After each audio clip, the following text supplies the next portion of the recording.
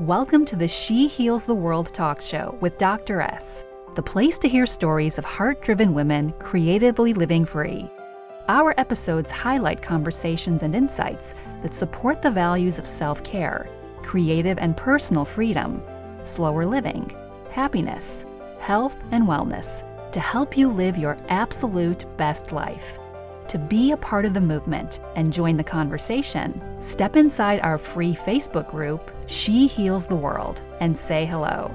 It brings me great joy to bring you our next episode. Hey everybody, thanks for joining us today for the She Heals the World talk show. I have an amazing guest, Mary Ellen Phipps, joining us today. She is a registered dietitian and blogger, and she is the main woman behind milkandhoneynutrition.com. She's also a wife, mom, type 1 diabetic, and recipe developer that loves anything and everything to do with food. So we have a fellow foodie joining us today. She strives to bring the joy back to food and cooking. No more shame, no more stress. And her recipes are delicious, simple, and beautiful things that she makes in her own home. They also happen to be diabetes-friendly and gluten-free for her husband who has celiac disease. And so I thought it would be phenomenal to bring Mary on today to just tell us her story about what it is like to build such a heart-centered business, how she got success, and anything else that she'd like to share with us about dreaming and building a healthy lifestyle. So Mary, thank you for joining us on the show today. Welcome. Thank you. I'm so glad to be here. So you have built this empire that is all around healthy eating and health and wellness. And so I would love for you to let us know how you got started. Sure, yeah. So I guess my story technically starts all the way back when I was 5 years old. I was diagnosed with type 1 diabetes. And so I kind of learned really early on that what I ate mattered, and it affected how I thought and how I felt and the activities I could do. But I also learned that you can manipulate any food to do exactly what you want it to do for your body. So that could mean making it healthier. That can mean pairing it with certain things. And so that kind of was in my head all growing up. And then I got to college and realized, oh my gosh, I could make a career out of this. And so I went down the path to be a dietitian and had your typical clinical jobs. I worked in a diabetes education center, and then I did some corporate wellness. And after my 2 daughters were born, my husband and I decided I was going to stay home for a little bit, be with them.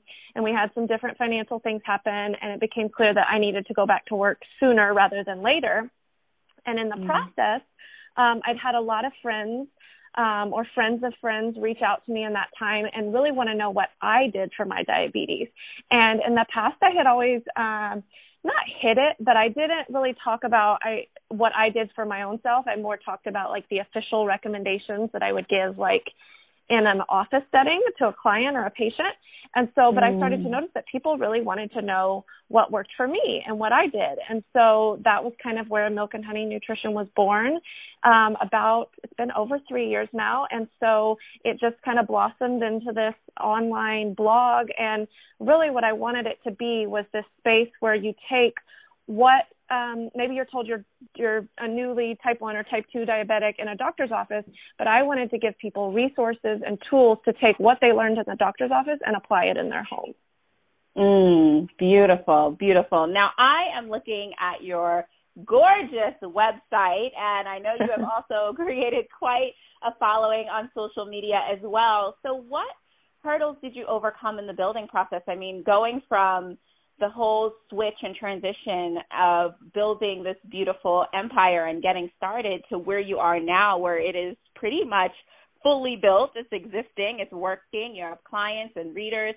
What hurdles did you experience between then and today?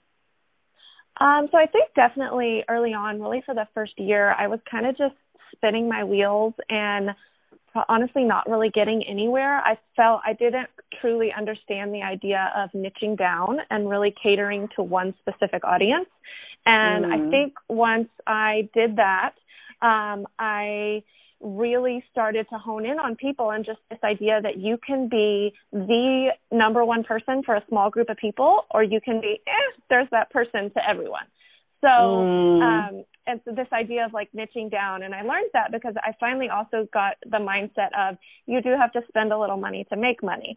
And that was a hard hurdle, especially as a mom who had been at home with my kids it was a hard hurdle to get over, to think, okay, well, maybe we do need to spend some money on childcare so that I can have time to work, or maybe we do need to spend some money on these development courses or these online summits or something so I can learn what I need to grow this online presence. And so once we really did that, I think it was a combination of spending a little money, changing my mindset, and then really just kind of narrowing down on what I wanted to focus on. Now, I noticed with a lot of wellness entrepreneurs that we have on the show that a big part of the work, which we don't expect, is like the technical pieces. And when I look at your site and I see all your beautiful photos of the food and that you've been able to get on TV and just like all of that part, I think the unexpected stuff, how do you manage that, knowing that you're trained as a dietitian, you're trained to teach people how to eat healthy and how to take care of their bodies, but then you also now have this whole new work stream of like managing a blog and setting up a blog and taking photos and uploading to social media. And I'm just wondering how you manage that and maybe what advice you have for other wellness entrepreneurs who are trying to get known as well. Yeah, definitely. I think this is a perfect example of know what you're good at, and the things you aren't, outsource. And so I started off with a very bare bones website, but like you're saying, quickly realized, like, if I want this to be this beautiful, because while it doesn't technically have to be pretty, that's what ropes people in. I outsourced that to an official web designer who taught me how to do all that. Instagram is kind of like my powerhouse, but other social media channels are a struggle for me. And so I've outsourced the management of those and having help with those. And so I think just recognizing, one, what you enjoy doing, what you're good at. So obviously I love the nutrition piece of it. I love writing about it. I don't necessarily love the scheduling of emails and the setting up the actual technical parts of the blog post. And so just recognizing, once you get to a point, what you can have other people do and what you can keep doing. So what has been your greatest win throughout your whole experience as a blogger, as a social media leader, and as a dietitian? Oh, goodness. I'd probably have to say there's probably two different ones. So this is a little bit more of a personal note, but when I first started, our goal was, like I said, we had some financial things come up that we had to cover.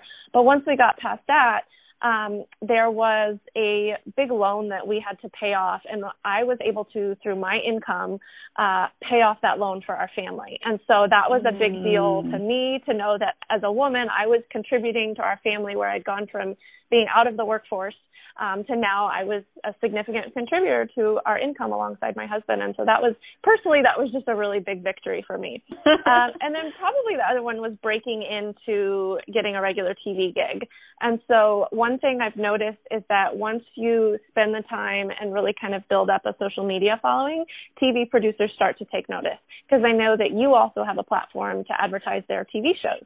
And so it's kind of a two-way street and a win-win for everybody. And so that was kind of big for me, to kind of go past the social media and really kind of break into TV as well.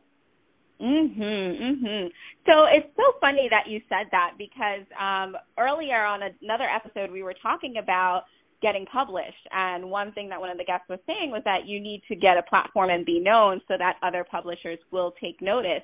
And I'm wondering, like, roughly how long did it take you to start to build a platform that was noticeable for other people to kind of start to pitch you offers and brand deals and all those kinds of things? That's an excellent question. That's one I get on my end a lot as well. So I started, and it really has to do with social media, because that's what people can see. And I want to say that I probably had around 6,000 or 7,000 followers on Instagram when I first started getting brand offers for paid content. And it kind of went from there. I had one brand that kind of probably took a little bit of a leap of faith on me, because I wasn't quite as big as some others at the time. But, you know, with one brand comes some respect and some credibility to other brands. And so it just kind of snowballs from there. But I think it was around 6,000 or 7,000 followers when I got like my first legitimate sponsored gig, I guess. Nice. And how many years in were you when you got that amount of followers? That was about a year and a half in. Wow, awesome. That first year I was spinning my wheels doing nothing. And if I could go back and tell myself one thing, is to invest on the front side and to learn the strategy. It's so much more than just, happy, carefree, throwing up a photo, doing this, that, or the other. There's so much, and I'm sure you know too, like so much back end work on the strategy and everything that you do with it. All right. Well, I love that, you shared so much about your business journey with us, and I, would be remiss if I didn't tap into the amazing knowledge that you have about diabetes and about really supporting people in living a diabetic-friendly lifestyle. So I know you have some recipes that you brought to give our audience with, just in case they or somebody that they know may be struggling with diabetes, or just in case they want to manage their blood sugar a little bit better. And so I can't wait for you to share with us some tips. What do you got for us today? Yeah, sure. So one of the things with diabetes, and you said it's in my bio that you read, but I find so many diabetics are so stressed out about what they can and cannot eat. And it just makes me so sad, because food is this awesome blessing and it's such a joy, and to see people agonize over it makes me so sad. And so that is always my goal, is to help people enjoy food again, because it's a 100% fact. If you don't like the way it tastes, it's not going to bring you joy. And so my first tip, and an example to show you in a recipe would be, I have a recipe for avocado banana cookies. And so these are a perfect example of, there's no added sugar in them. They're made with whole ingredients. We're not using butter. We're using avocado oil, avocado. There's oats, there's bananas, there's dates. A lot of really nutrient-dense things in there that kind of show you how you can pack a ton of nutrition into something like a cookie that you would otherwise think wouldn't be good for much nutritional value. And so they're also very high in fiber, and they showcase that my 3 kind of blood sugar buffers, fiber, protein, and fat, all wrapped up into one. And those are kind of things you want to look for in snacks and meals to prevent those blood sugar spikes. Nice. I didn't even know, this may be a silly question, but I didn't know you could bake avocado. I'm quite sure that there are some recipes out there with that. But so you mix it in and you put it right in the oven. Right. You can just think of it as it's a malleable fat, just like butter or anything else. And so you can replace butter with it. And then butter does have a little bit of water in it, so that's where we add a little bit of extra oil as well. But, yeah, you can use it in the same way. Makes it a little bit green, but if you can get over that, then you don't taste it at all. Oh, I'm sure it's delicious. Yeah, and then so for the second one is more of a dinner recipe. It's a cranberry quinoa and veggie saute. And so I know that whether you're diabetic or not, we're all busy.